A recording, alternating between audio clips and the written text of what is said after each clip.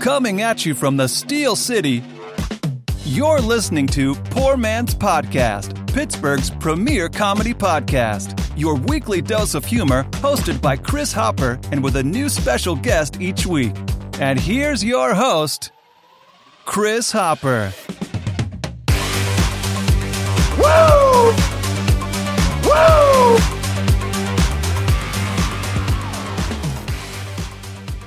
Ladies and gentlemen, welcome to the Poor Man's Podcast, Sports Extra. I'm sports guy JP. JP, how are you this evening? I'm doing just fine. How about you? I'm not too bad. My knee's been giving me problems, so I've been icing it and resting it. These shoes I use at work are like the worst shoes I've ever had for stability and comfort. So I just got a pair of Crocs. I finally broke down and got a pair of Crocs. So they're actually helping my knee. Yeah, that's good. I mean, you got to go for, I guess, as you get older, more for comfort rather than looks. Oh, 100%. I absolutely don't give a shit about appearance as much anymore. Like if I'm going out and, have a nice dinner or something like that, I won't look like a schlub, but yeah, I got the New Balances now. I'm sweatpants all the time, man. I don't know. Who do I have to impress these days, JP? I don't know. Right, that's absolutely how I look at it. I think I sprained my knee a week or two ago too. Getting better, but I absolutely feel you. That's I'm getting some new shoes too. Yeah, I got. It's crazy how much shoes will do that. I got lucky. Producer Jess had. She ordered the one of the food subscription things you get online, like Fresh something. I don't remember what it is. Anyway. They send you food every week or month or whatever your subscription is, and they send it in this, I think it's called Viking Ice. It's just like this kind of an ice pack used for the food, but it keeps it cold forever, for a long time. So I've been throwing that in. I've been throwing it over the ice cream container to mold my leg, and it's been hugging my leg. It's been perfect. It's great. Yeah. That's good. Well, Lamar Jackson dealing with knee issues too. So I saw his time frame was 1 to 3 weeks, and after a couple weeks, I feel like I'm starting to feel better. So at least I'm not crazy. I know. Well, clearly they can win without their starting quarterback or their backup quarterback. Let's get right into that, JP. Some of the Ravens Steeler talk, injuries. Big topic from that, especially in the quarterback position. Lamar Jackson not playing going into it. Huntley got hurt during the game, as well as Kenny Pickett, and we saw Mitch Trubisky in relief of him. JP, thoughts on Trubisky's play? For Trubisky, he had a few costly turnovers, 3 interceptions. Obviously, was a difference maker. But I really do feel like he came in and played with a little bit more of urgency. He did take more shots downfield than Kenny Pickett generally does, which I was happy to see. And it seemed like they were moving the football with Trubisky under center. He seemed to trust his wide receivers better. He actually converted 22 first downs and had 0 3-and-outs all day. Wow. And 276 yards, a touchdown, 22 of 30, but it seemed like every time they were getting anything rolling, it was just a costly interception. And there were interceptions that were on him where linebackers were drifting underneath where he didn't see them. And he just made a couple bad reads. And in the long run, that's what really prevented them from putting up any more points on the board. Those interceptions, though, I'll tell you what, especially the one from Queen, they were athletic interceptions. Like you see linebackers making interceptions off tips and, they basket catch it kind of. He's making that catch fully extended with his hands. It was a hell of a catch, both of them. At least the 2 linebacker ones, the Smith and the Queen one. Yeah, they're they were playing over top underneath, and it seemed like Trubisky just missed them, and the guys were able to break on it. Like maybe they were playing more loose coverage. They were baiting Trubisky into throwing the balls where they wanted him to put it, and that's really, looking back on it, what cost him the game, because, you get field goal on either one of those drives, you get a different outcome. I'll tell you what, some of those linebackers are tough news for the Steelers, looking at, younger guys who can wreak havoc. Patrick Queen, like we were saying, and Smith, some of these guys on the Ravens defense, I mean, they're known to be hard hitting. That's kind of their MO, like the Steelers for years and years. But some of these guys, there's a talented bunch. Yeah, they got they're very strong inside, like I said, of Queen and Smith. Then they got the veterans on the outside, Pierre Paul, Justin Houston, who's actually having a pretty solid year. The one thing too is the Ravens are no slouch on defense. Like, they have Pro Bowl level corners. I like Hamilton, the rookie safety. So Trubisky, I think, was confident. I think George Pickens and Deontay Johnson both played pretty well against a talented secondary. But at the end of the day, it's just those costly interceptions that really cost them in the long run. Yeah, definitely. I mean, you see, if you turn the ball over 3 times, it's hard to get anything going. And it was, now that you say it, I didn't think about it with the numbers as much then. No 3 and outs. It did feel like they were moving the ball, and then it was just costly turnovers. A couple in the middle. The one, it looked like he was just looking down Deontay Johnson, and the linebacker came over. I guess there was like a crossing route. That always makes me nervous. I feel like a lot of the Steelers kind of plays end up with multiple receivers in the same area, so the quarterback kind of has to have the perfect throw. Yeah, a lot of like level concepts, it seems. And I'm with you. I would rather have like a more spread out offense where you could get Pickens to take the safety down the field. Maybe Deontay Johnson drags underneath. But yeah, it seems like there's just that creates too much traffic in one area, and honestly, the Steelers don't really have the playmakers at the moment that are, going to be making the plays with the spectacular catches for all the traffic in the area. Yeah, and it seemed like the interceptions were all 3 of them kind of between the hashes. Yeah, I know that the 2 or between the numbers for sure. But yeah, the last one was just kind of like a deep ball to the end zone where Trubisky just seemed to overthrow everybody. Yeah.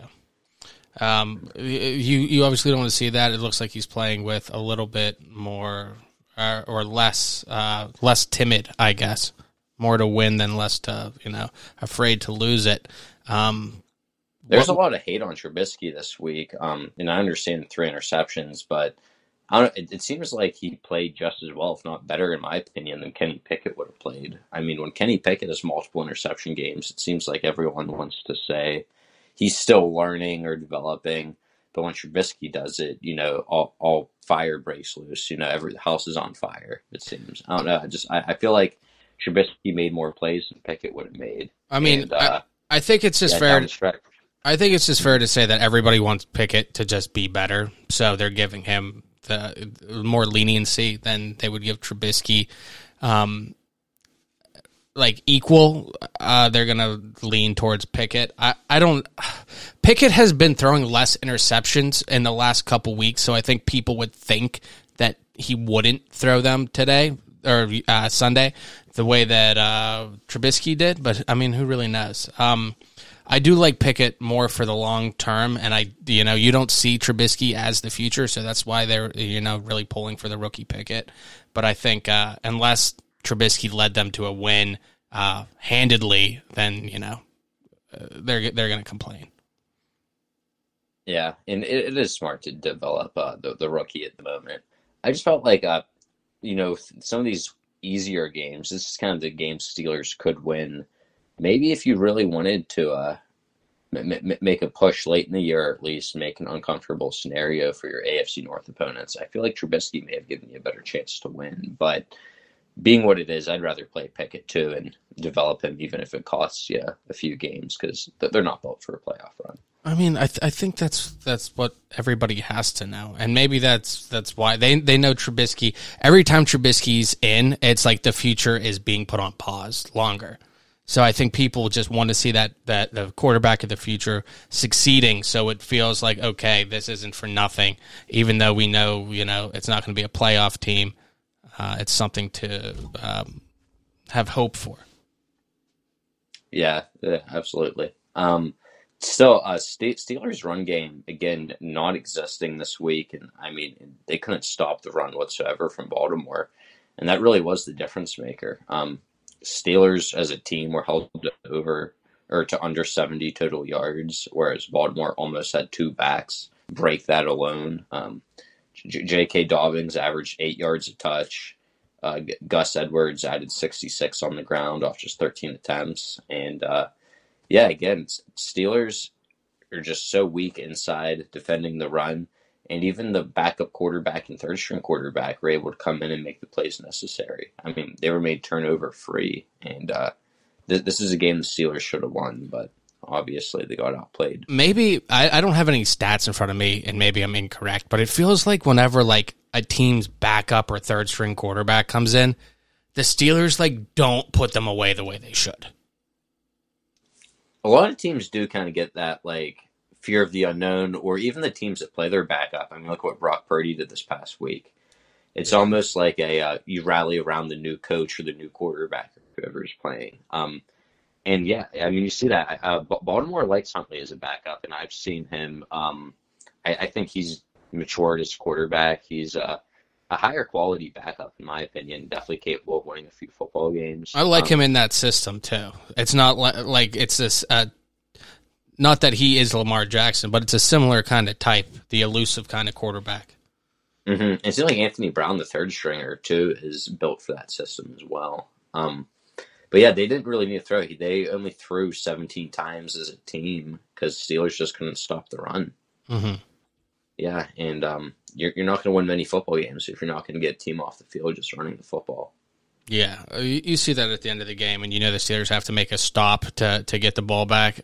I wasn't feeling like they were going to stop the Ravens at all. Yeah, Steelers, though, that they had 264 pass yards to Baltimore's 94. Steelers had 6.2 yards per play, but, just turnovers. Know. You're expanding drives and moving the football, but then turnovers don't.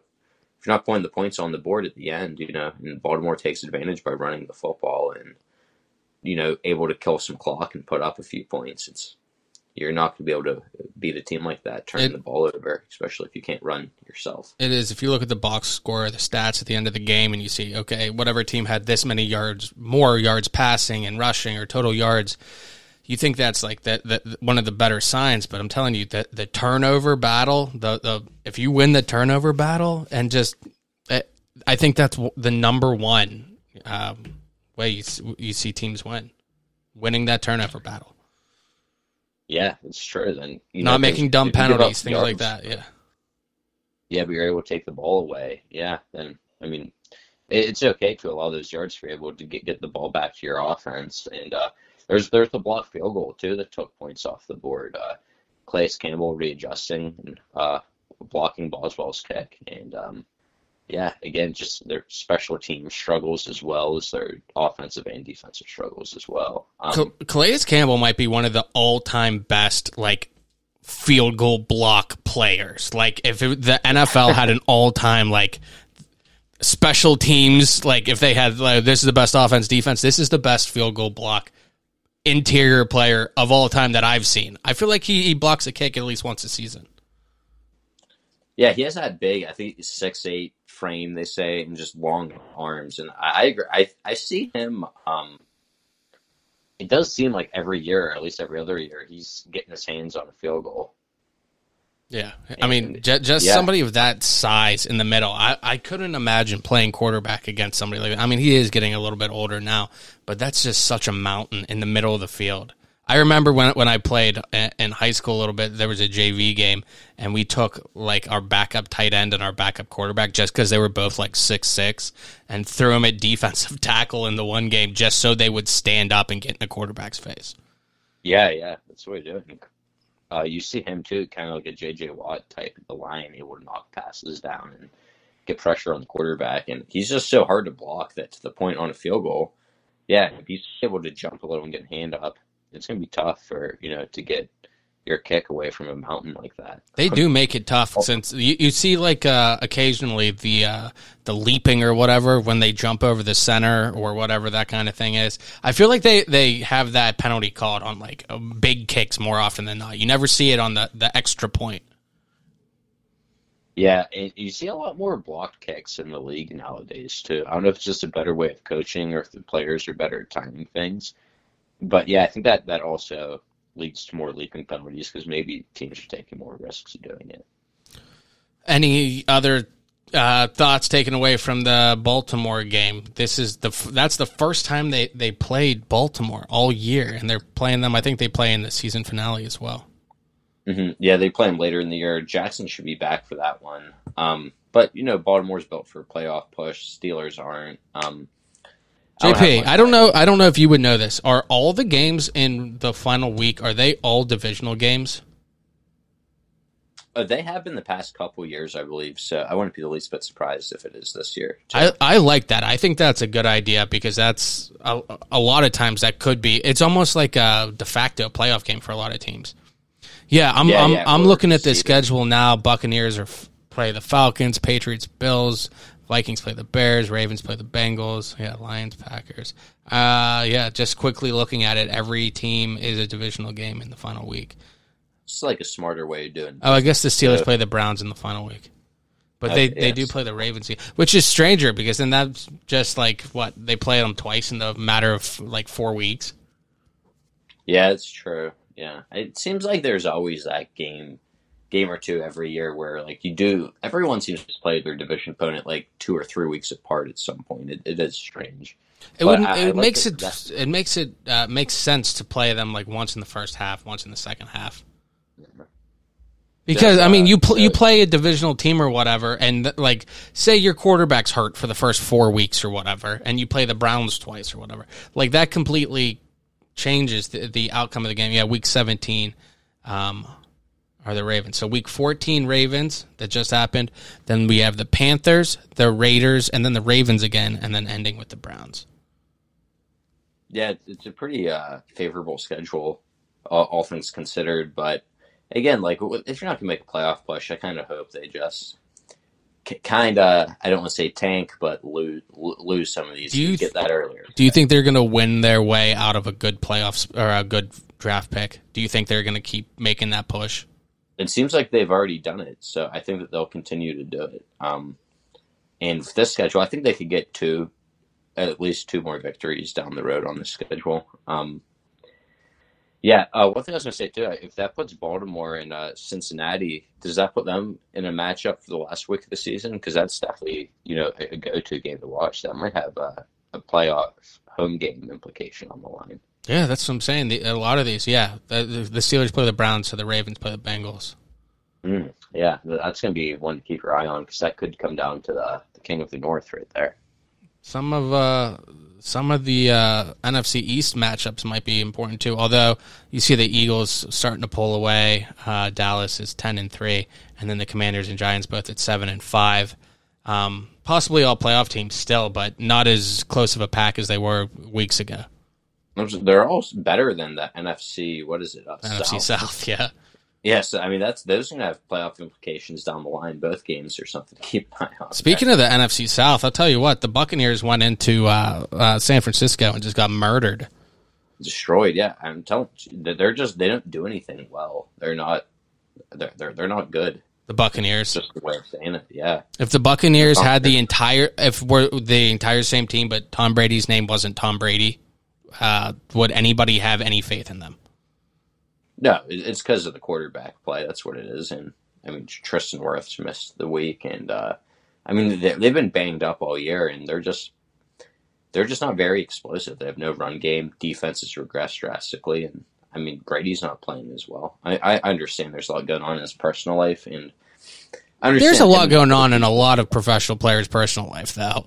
It's not like that's the first time there's been family problems in the NFL. I think that team has a lot of issues, and Brady isn't playing his best football, but I also don't think he's the issue of their struggles. Yeah. I thought I was going to say something else. Oh, I did want to touch on that because we were talking about the 49ers. They looked like a hell of a team, and Purdy looked pretty good. Yeah, I had faith in Purdy, actually, this week. I think... even if I don't whether they have Trey Lance or Jimmy Garoppolo, they win football games. It's not necessarily the prettiest style of football, but they're winning games scoring 13 points for Garoppolo under center. I figured if you put Purdy in there, a guy that just distributes the football, plays the system Shanahan wants, they could potentially put up more points on the board if a guy is a little bit more athletic than Garoppolo. I don't know that there's a better team to go, a better team more equipped for a quarterback loss, kind of. It's like the probably the 32nd team where quarterbacks are the most important. It seems like the quarterback is just any other role player on the 49ers. Yeah, that team's just built to get the ball to your playmakers quickly. So in the past games, get the ball to Deebo, Kittle, one of the backs out of the backfield, and then obviously it's ground and pound and control the line of scrimmage. So it's almost like a 50 style of offense where quarterback's kind of not as important as some of the other pieces on the 49ers. Yeah, the H-back or whatever. They got Jim Taylor coming out. Yeah, they play defense and run the football. And it's cool to see Purdy was Mr. Irrelevant. I don't know that any other player has really had any kind of impact as the last pick in the draft. I think there have been people who have like been in the league and stayed in the league, but definitely not beating Tom Brady in his first NFL game. Yeah, it's the first time anyone in the first game has ever beaten Tom Brady. And it's not like it was a close call either. He just dominated them. Yeah. And it's, again, like, I think the 49ers are just a great team start to finish. And McCaffrey made a hell of a catch on the one. He caught it and then had it knocked out of his hands by a great defensive play and then re-caught it before he went out of bounds. Yeah. That was great. I think, 49ers are going to have a playoff push even without their first two quarterbacks. I think, I don't know if they'll go on the road and beat, Philadelphia or anything, but I think they're built for a pretty decent playoff push here, even with Purdy under center. I know there are rumors of them going for Baker Mayfield, but I would have stuck with Purdy over Mayfield. I think that bringing in Mayfield would have disrupted the locker room, so I think Purdy's the right choice. I agree. I don't know that the 49ers win that game with Baker Mayfield as their quarterback. Yeah, Purdy knows the offense. Guys are confident in him, and I think they're built for a push here. Yeah, it's definitely they have a hell of a team. I'm interested to see how far they go, and they're probably the best team in the NFC West right now, I'd say. Oh yeah, I would agree. Yeah, far and away. Seahawks are second there. It's crazy though. You see their record. The Seahawks are 2 games behind the 49ers, but I feel like the 49ers might be. I think they, besides the Eagles, I think they're the best team in the NFC. Yeah, I could respect that too. The Vikings are definitely good, but you just saw the Vikings get beat by the Lions. The Lions are looking pretty good too now. Yeah, but Vikings defense has just been a struggle all year. They allow a lot of points for as much as they score. Mm-hmm. And all right, JP. I guess we didn't preview Steelers next week. Who do the Steelers have? I just said Panthers. Carolina. So this is. Do you have the spread? Or the Steelers? I would assume they're favorites against the Panthers. Steelers are actually a 2.5-point dog this week. So it's basically straight up, but since they're playing in Carolina. Yeah, that's most likely. Yeah, they're on the road, so they're getting the points here. It's 2 bad teams. Carolina, though, has a shot to win their division, so Pittsburgh's going to get the best look at Carolina. Sam Darnold's also 2-0 this year with Carolina, so I'm interested to see how that goes. It's such a shame that Carolina right now is second in their division. Yeah, and they're Carolina is a trash garbage team. I think they could be the worst team outside of Houston if you just look at their roster. Not to mention their the Steelers are 3-0 against the NFC South this year. They'd be winning that division if they were in it. It would be so such a different feeling. The Steelers, however, according to NFL.com, are still on the bubble. If you're looking at the playoff picture, but we have I guess the only team that clinched a spot right now are the Philadelphia Eagles, and the Panthers are right on that bubble. I'd like to see how far the Lions could go if they make it in. Yeah, me too. I've been pulling for them for quite a while now. I'm excited for them. Steelers on that bubble though. That's if they. They're going to have to win out, and a lot of teams are going to have to lose. Yeah, that's just because they're not mathematically eliminated. For all intents and purposes, they are. Houston might be the only team mathematically eliminated. If I scroll down to the bottom, I'm so glad I did. JP, there are 3 teams mathematically eliminated right now. As of what? Are 2 of them in the NFC then? Sorry, I just scrolled away. Only one is in the NFC. Oh wow. Is Denver eliminated? Yes. Wow. I was going to What say a you bust quarterback they've the team. Yeah. Yeah, that's just been a mess all year, Denver. It's crazy. Yeah, I saw Seattle. How about I saw this today? Seattle's picking second in the draft through Denver. And then I saw Phillies picking fifth through the Saints, and the Lions are picking fourth through the Rams right now. Oh, wow. Like, that's 3 top 5 picks that were just dealt. I'll tell you what, that's ending up being a pretty good pick for Detroit. Yeah. I would have never all guessed three of that them. going into it. Yeah, and Goff's played better than Stafford. So, I mean, it's only a win-win because the Rams got the one Super Bowl they were looking for, and now the Lions could really build for a future here. Yeah. Did you guess the other team? We have Houston and Denver both eliminated. Oh, in an NFC team. I could probably figure it out. Would that be... Is Chicago? It's Chicago. Chicago was also eliminated at 3-10. You thought with Chase Claypool they'd be a playoff team. Yeah, well, they're building for the future, I guess. I guess the Bears have to just think, let's just not have any of our key players. Justin Fields injured. Let's not tear any ACLs or anything. Right. I mean, yeah, they're going to draft somebody new for him to play with. And Bears are a mess too. We'll see how their offseason does. To get back to the Steelers Panthers, though, the Steelers are getting points, but what are you expecting from the game? Believe it or not, I actually like Pittsburgh to win this week. They're capable of beating bad teams, incapable of beating competitive teams. But I like them this week. Carolina, much like the Falcons, they just ground and pound. They don't throw the ball downfield much. They've had 3 different quarterbacks this year, so there's inconsistency there. And Deontay Foreman's ran the ball pretty well since taking over as the starter, but he's just not as explosive, I feel like, as Dobbins. Like, I feel like the Steelers play better to that more power type of running back. I think they can limit him. Chuba Hubbard at the second back, and Blackshear, their other backs.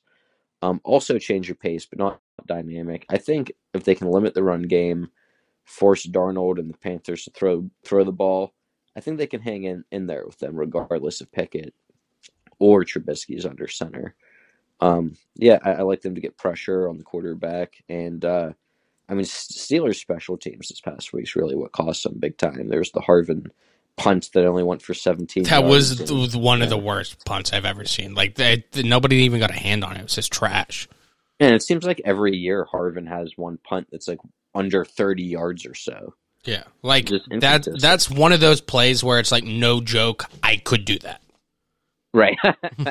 Yeah, there was that. He had another punt that was a touchback that they couldn't convert into, a down within the 10 or 5. And then James Pierre also had a penalty on a punt return that would put the Steelers at half field. So I think they can clean up the special teams errors. And, I think Carolina has a less talented defense than Baltimore.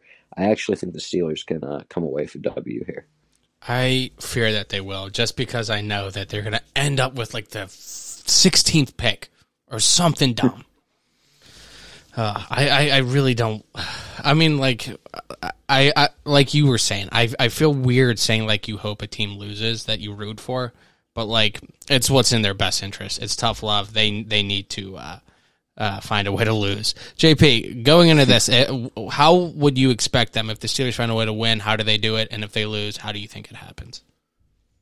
If they lose, it's going to be because they struggled defensively to stop the run, and then Darnold just happens to have himself a day, kind of like how Bortles did in the playoffs when they met, or Tebow in the playoffs. Like, sometimes these bottom-tier quarterbacks find a way to move the ball against Pittsburgh. Pittsburgh has, historically speaking, plays to their level of competition, so to speak. So it could just be that one big play Carolina makes the Steelers fail to make.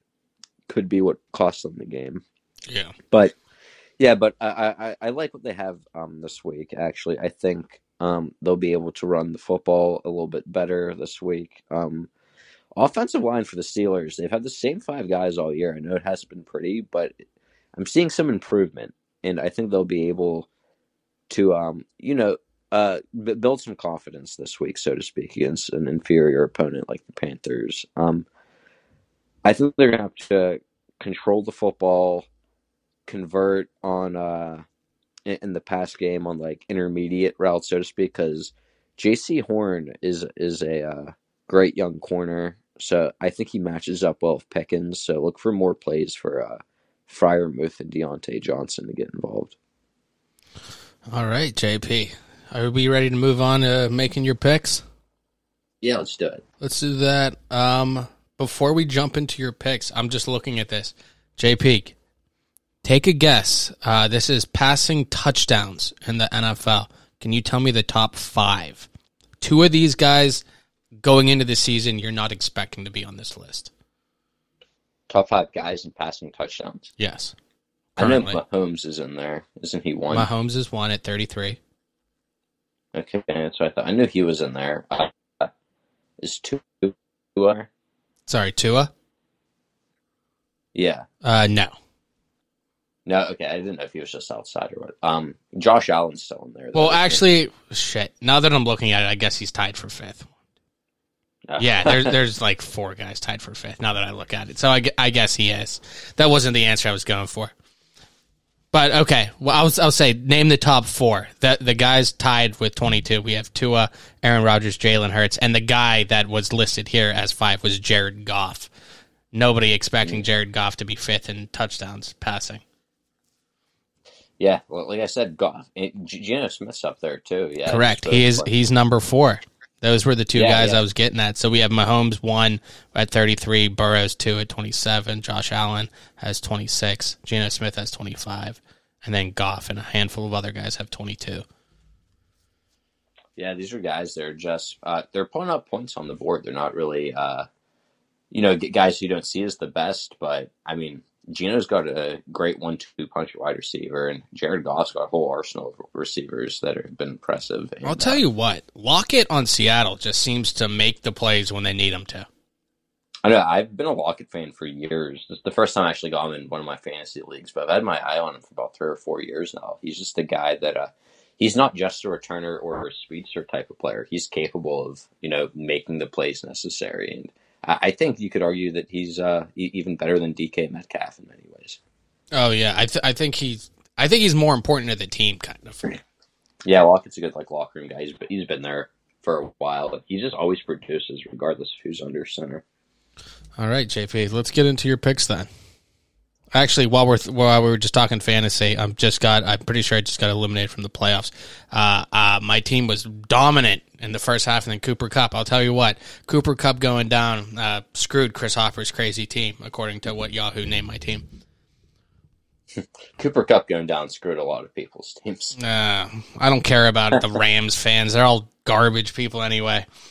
Let's get into your picks. They're gross people now that they're in LA.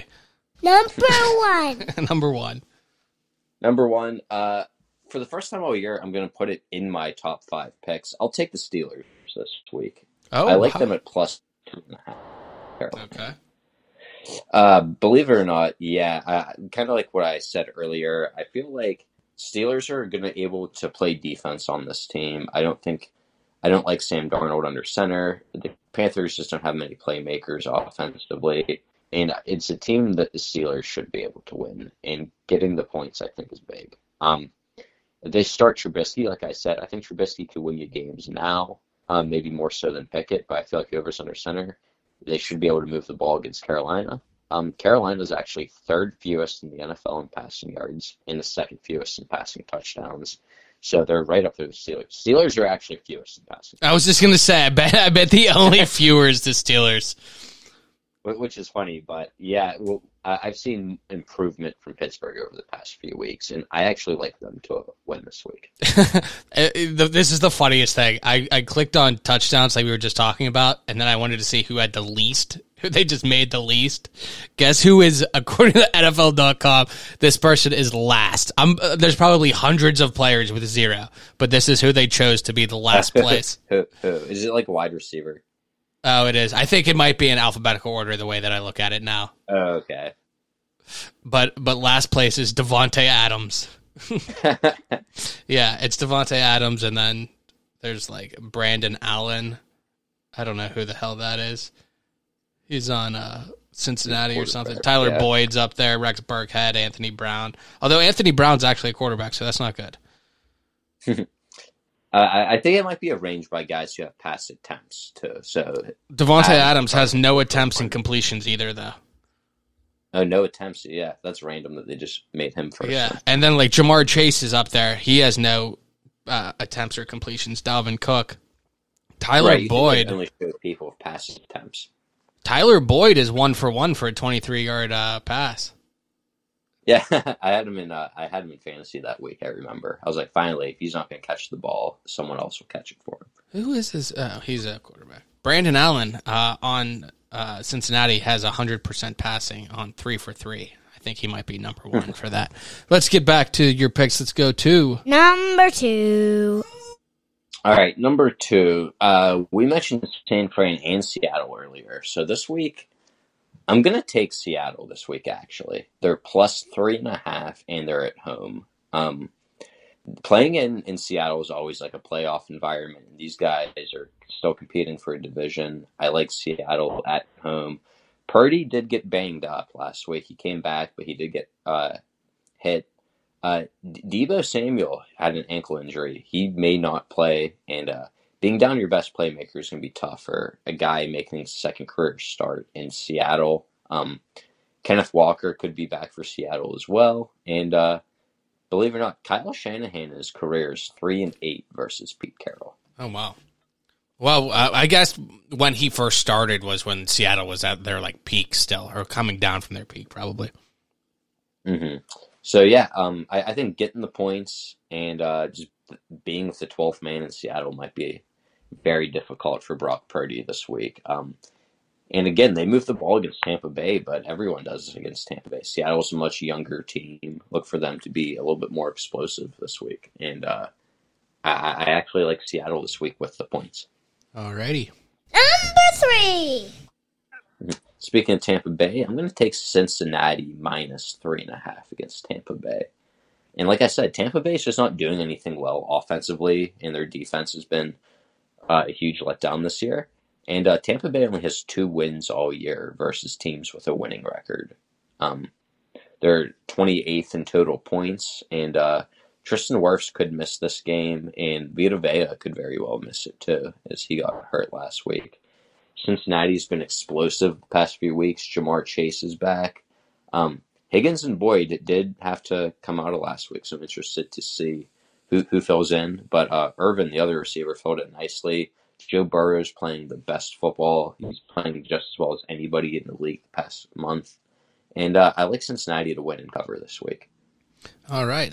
I definitely like Cincinnati, too. I think they're going to start really turning it on. Like, this is their time. They're going to start really putting away some teams and separating themselves from the pack. All right, JP, let's go to number 4. I'm not really too excited about this one, but I'm going to do it anyway. Give me the Vikings -4 against the Colts. Seems like every week I'm betting against the Colts. But, yeah, Minnesota is coming off a tough loss, so I expect them to regroup and win this week. Colts are 31st in total points, and they allow more sacks than anybody and are second in the NFL in interceptions thrown. Colts have scored less than 20 points as well in 6 of their last 7 games.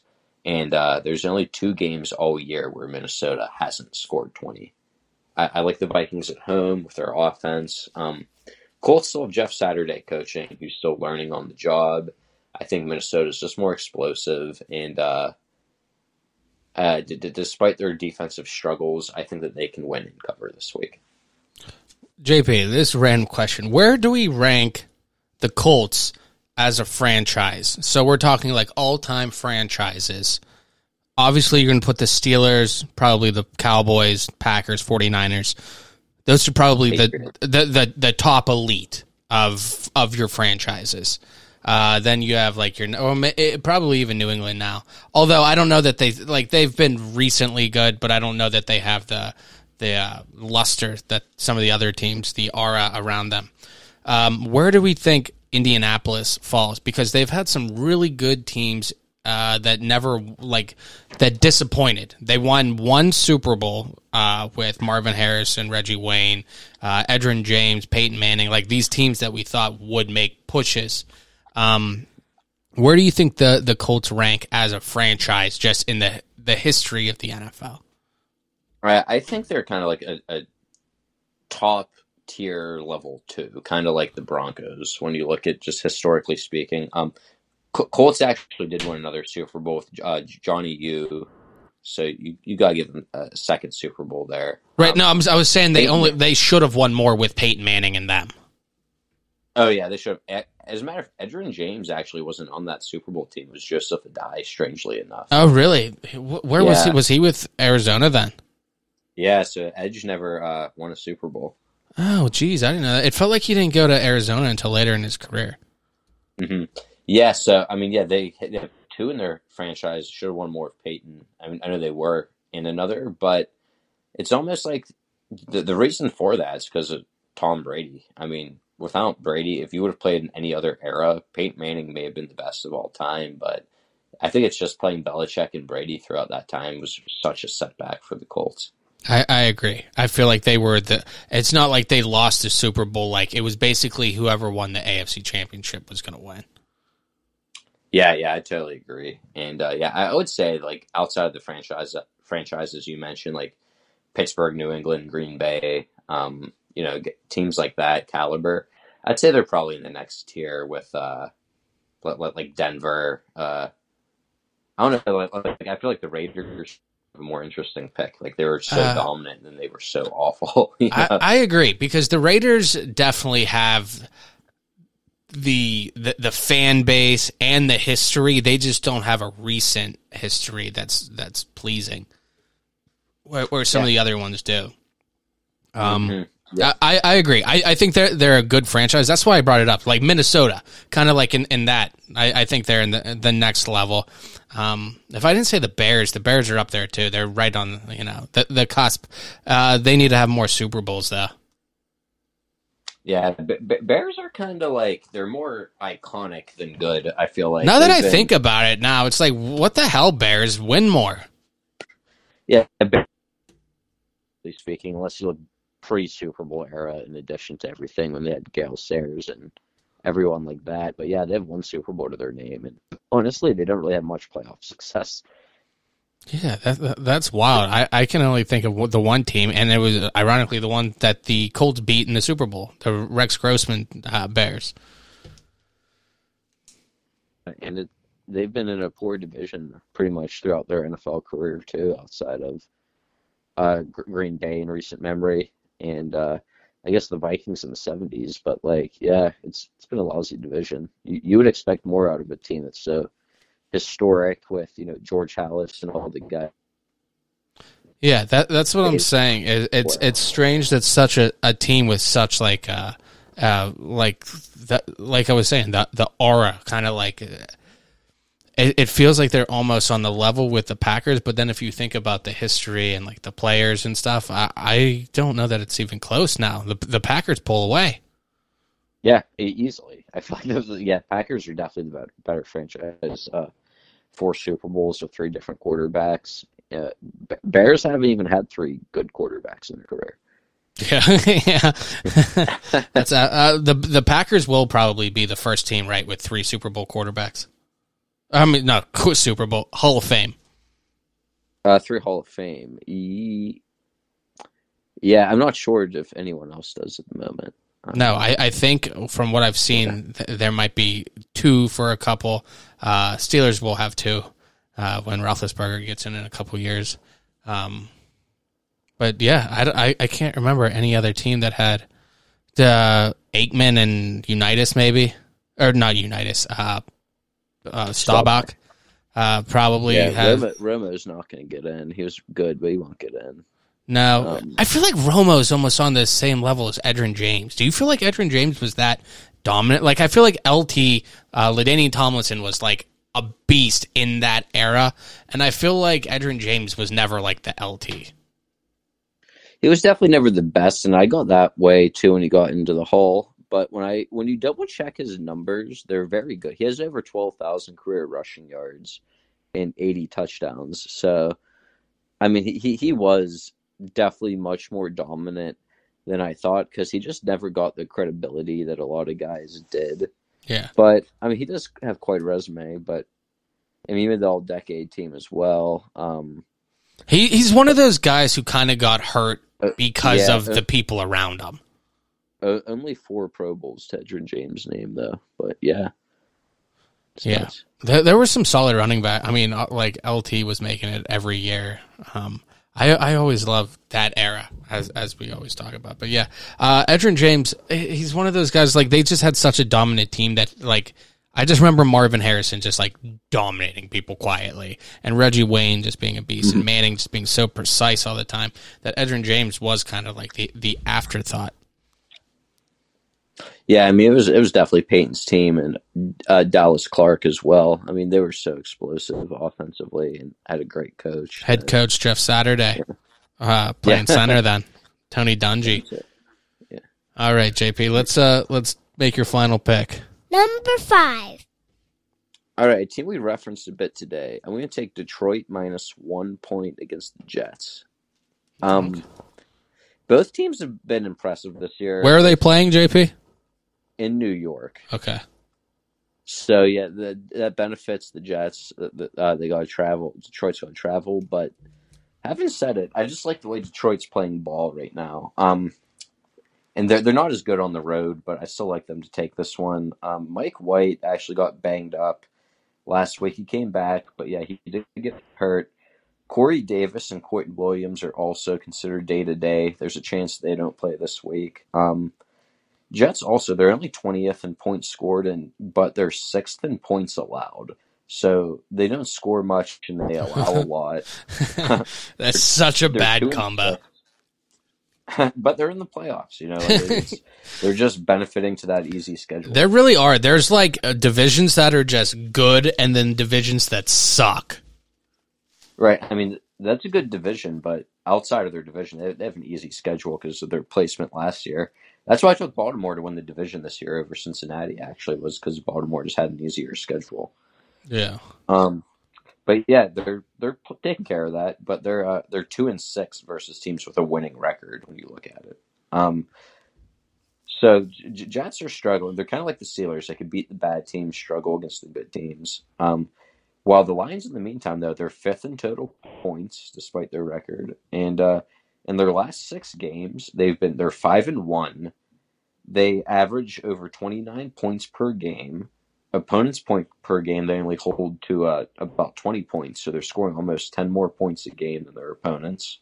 And they have a +8 turnover differential. Wow. So, yeah, Lions are just, I like what Dan Campbell's doing. They are just a physical football team that I think is going to be a nightmare matchup for the Jets, who have a struggling offensive line. And, the run game's just been much less dominant since Breece Hall has been hurt. Do we think Jeff Saturday could be the next Dan Campbell? Because apparently, it's clear that Dan Campbell, he's been here longer than I think a lot of people expected him to be as the head coach. It seems like they just plugged him in, and he's doing a great job. Mm-hmm. Yeah, Campbell had a little bit of experience with Miami. Saturday was kind of out of the blue. I think Campbell has definitely earned himself another year. Players seem to rally around him. Saturday is intense too, but I kind of feel like that was just more of a favor to him. I think that they'll hire a new coach at the end of the year. Whether it's, I hear some teams may be looking at Jim Harbaugh potentially again, and maybe Sean Payton as well. Do you think Jim Harbaugh will leave Michigan? The only way I would leave Michigan if I was Harbaugh would be if the Chargers called. That is the only team I would consider going to. I feel like that's just like such a perfect job for him. And I'm sure, I don't know what his salary is or whatever, but I'm sure like some of these college coaches get paid pretty damn good. I can't imagine he's hurting. And it just seems like that's where he's the king at Michigan. Yeah, he could go wherever he wants and he'll be successful. Great success at Stanford, and then the 49ers were a mess until he took over.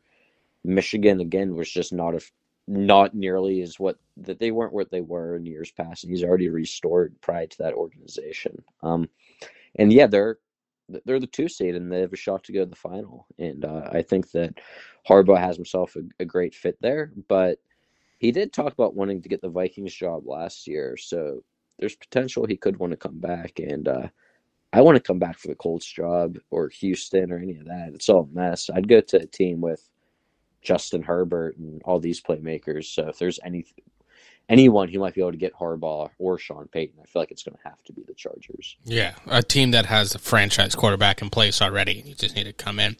Is there a more, I don't know if backstabby is the right word, a more slimy professional, well, I guess I don't know that it's professional. It's professional for coaches, job than the college football coach? Because I feel like they make so many, like, oh, I'm going to come in, like, going back, especially just for Pitt coaches even, Todd Graham coming in. It's like they're all snake oil salesmen. They come in, they pitch you all this stuff, and then the second their alma mater, has a head coaching vacancy, they're gone.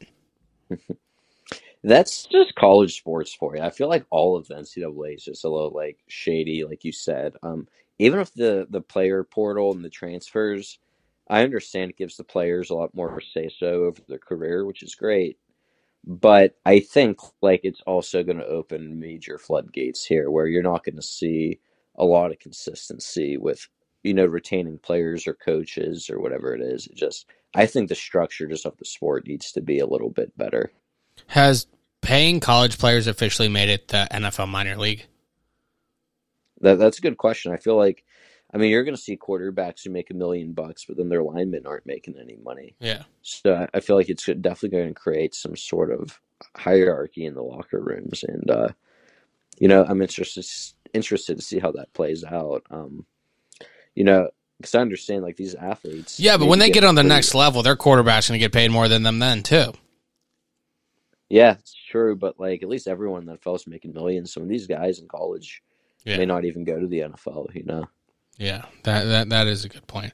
It's like the richest people in college are stand to make the most money. Mm-hmm. Yeah. Although, I don't think they should be punished. I feel like if with the money they're bringing into these schools, like if I knew my name was bringing in all this stuff and it was just going there and they're like, here you go, you can have your degree for free. Like that is cool. It's nice that they pay for that, but you're also bringing in at 20 times the revenue. If you're looking at a good college player, they're bringing in millions of dollars. Yeah, yeah, it really is a tough situation without many answers at the moment. Because, like you said, like these players are what's bringing in money to the athletic programs, not just the football team or basketball team, but to the whole athletic department of these schools. Right. So, the fact that, say, back to Michigan or Ohio State, any big school, Alabama, these football programs are probably paying for the swimming team or paying for the fencing team or paying for whatever. Yeah, they are. It's nice to have that spread around, but like at the same time, these college players, they could get a job working at McDonald's. They could get a job working at their mall or wherever they are, at their bookstore, at their school.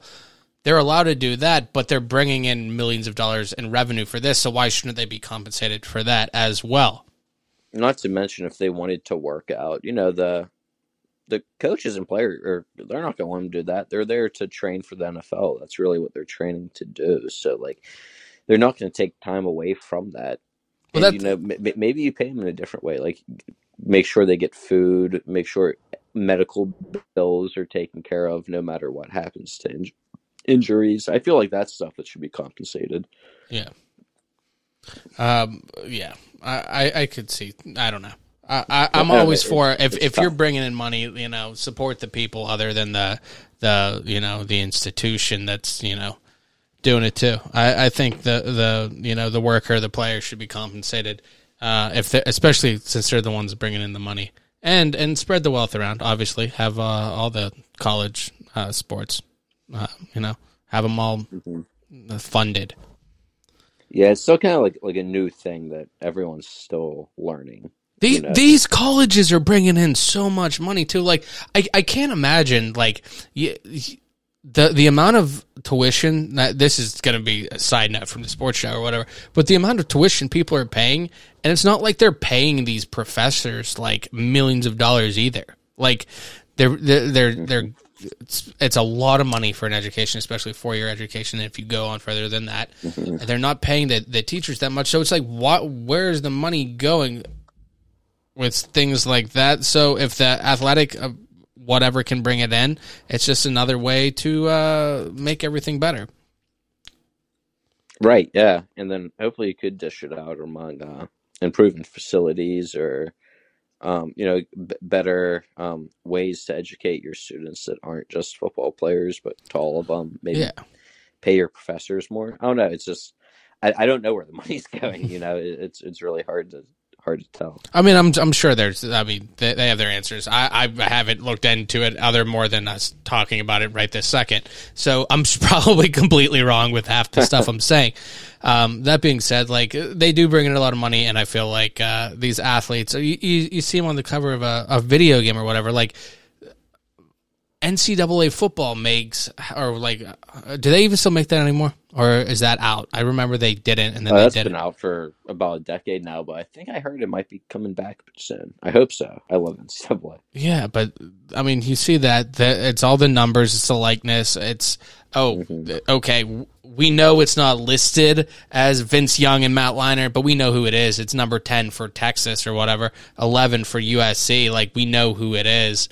So, I mean, you're selling all these millions of dollars in video games and stuff, and it's not going to the player. So I'm all about, the image, likeness, or whatever the hell it is. Yeah, I like that. But I think then kind of what I was saying is, like, that creates the idea where maybe Vince Young and Matt Leinart's making all this money, but then, your D linemen aren't making anything. I agree, and I feel like it's kind of rough for that, but I do like the fact that since they're going to go on to the next level, and it's going to be the pay scale, and also, like, if you're if you're Aaron Donald, you're going to get paid. Like, it's rough because you want it to all be the same, but it's like you're also getting paid based on the money you're essentially bringing in. Like, you're a quarterback with a big name, you're bringing in more dollars than the left guard. Yeah. It's tough too, and then these guys are done in like a year or two, and if you could transfer anywhere, there's just no guardrails on it. But I'm in favor too, like you said, like, if you bring in the money, you should get some sort of, cut of it. It's just, I don't know what a good solution is. Yeah. There was, God, I can't remember. There was something else I was going to say, and I started writing it down, but I just wrote college. I was like, you started talking, I wrote college something, and I can't remember what it was. But JP, anything you want to wrap up on? Oh, well, let's hope for I guess a Carolina victory. Let's get that draft pick. Tanking's never good for the locker room, and it's definitely not best for confidence. But I still want that earlier draft pick. I think that let's start rallying off some losses and get an earlier draft pick. I'm all about that. I'd like to see an early pick and just see some playmakers, and then just come back fighting next year. I don't want to, limp into the playoffs for an early loss. I want to, rebuild and then fire away next year. JP, thank you as always for your time. Everybody, listen to the regular Poor Man's Podcast on Monday. Watch it on YouTube and Facebook. You can watch a live stream. It usually starts around 6:30. Depends when everybody shows up. The guests and whoever's doing the show with me. So tune in this Monday. We have Michelle from Pittsburgh Foodie Girl. She's going to talk about the best places to eat in Market Square, especially during some of these holiday things. I guess there's a whole holiday market down there. JP, have you ever gone down for the holiday market in Station Square? Or Market Square, excuse me. I'm relatively close to the area, but yeah, I haven't been. You're not missing out. I mean, they have like a couple shops that looks cool, but like there's so many people. I remember going down for Light Up Night a couple years ago, and it's just like you can't move because somebody's right on top of it. But maybe it was because it was Light Up Night, so who knows? But I don't want to dissuade anybody from going down, but I hate breathing on top of people, so I guess listen to Michelle. What a pitch for that. But listen to Michelle talk about that. I believe Danny Kaufman is joining me, and Danny might be joining the show for good for the next foreseeable future. I hope so. So we'll find out about that. Maybe a new co-host for Poor Man's Podcast. And what else we got? That's it. And then we don't have a show after that. We're going to be wrapping up the year. So Sports Guy JP, thank you again for Sports Guy JP. I'm Chris. All I'm going to say is I'm so happy. Yeah. That I was allowed to be part of your day. Thanks for listening. Thanks for listening. We hope you had a good time. If you did, be sure to subscribe to the show to catch the latest episodes and share with your friends. We can't promise not to embarrass you. And if you just can't get enough, follow us on Instagram at Poor Man's Podcast 412, Twitter at Poor Man's Pod 412, and Facebook. This is Pittsburgh's own Poor Man's Podcast, signing off. See you next week. You like that? You like that? You play to win the game. But they are who we thought they were. And we let them off the hook. Straight cash, homie. Straight cash, homie.